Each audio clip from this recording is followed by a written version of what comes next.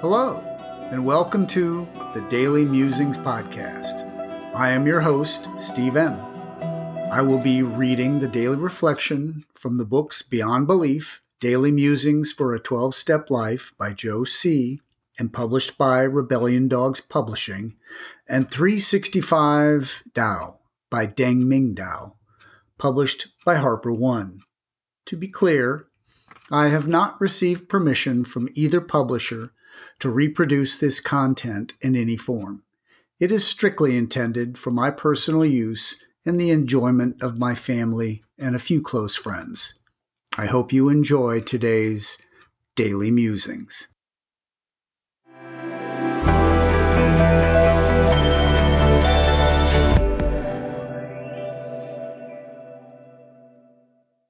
March 22, 365 Tao, Day 81.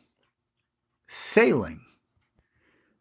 Infinite expanse, sleek ocean teeming with life, turbulent, virile, ever-moving spread, seamlessly laid to the brilliant sky. I float on you in my fashioned womb, sustained against your green-black depths.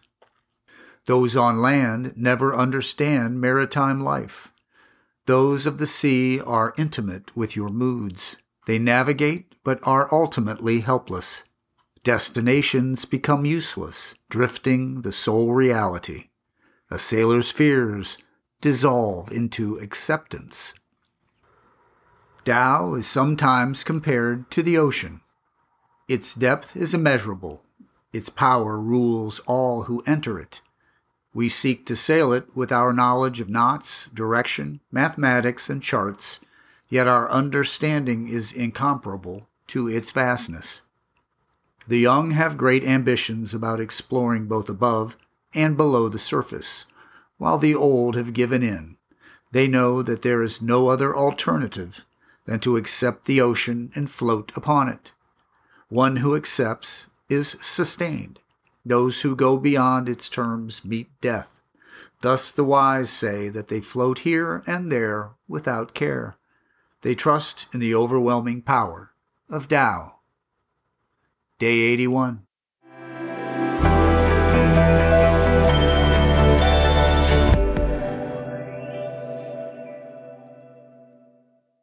And now, Beyond Belief, Daily Musing for March 22. Today's quote: "You may be suffering from an illness which only a spiritual experience will conquer. To one who feels he is an atheist or agnostic, such an experience seems impossible. But to continue as he is means disaster, especially if he is an alcoholic of the hopeless variety. To be doomed to an alcoholic death or to live on a spiritual basis are not always easy alternatives to face." Alcoholics Anonymous, page 44. We Agnostics was not written by agnostics. It was a grave warning to agnostics. Stick to your guns and face certain peril.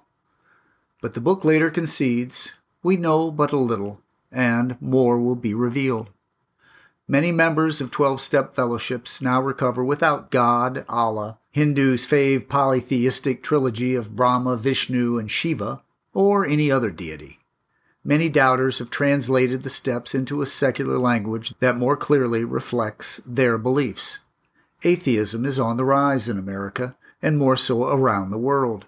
A spiritual journey is a personal journey, and not a universal formula. More so now than when this 1939 passage was written.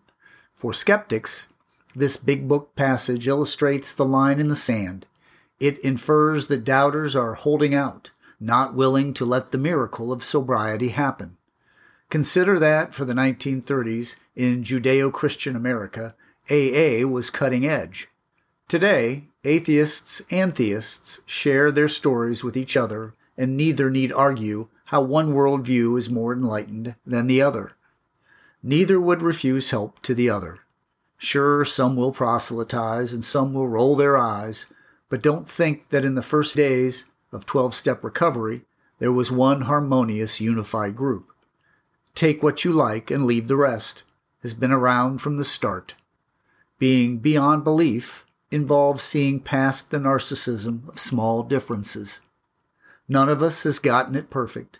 No two members are identical, and there is no addict whom we would refuse to help find their own salvation. Do I compare, judge, and fault find, or am I beyond belief?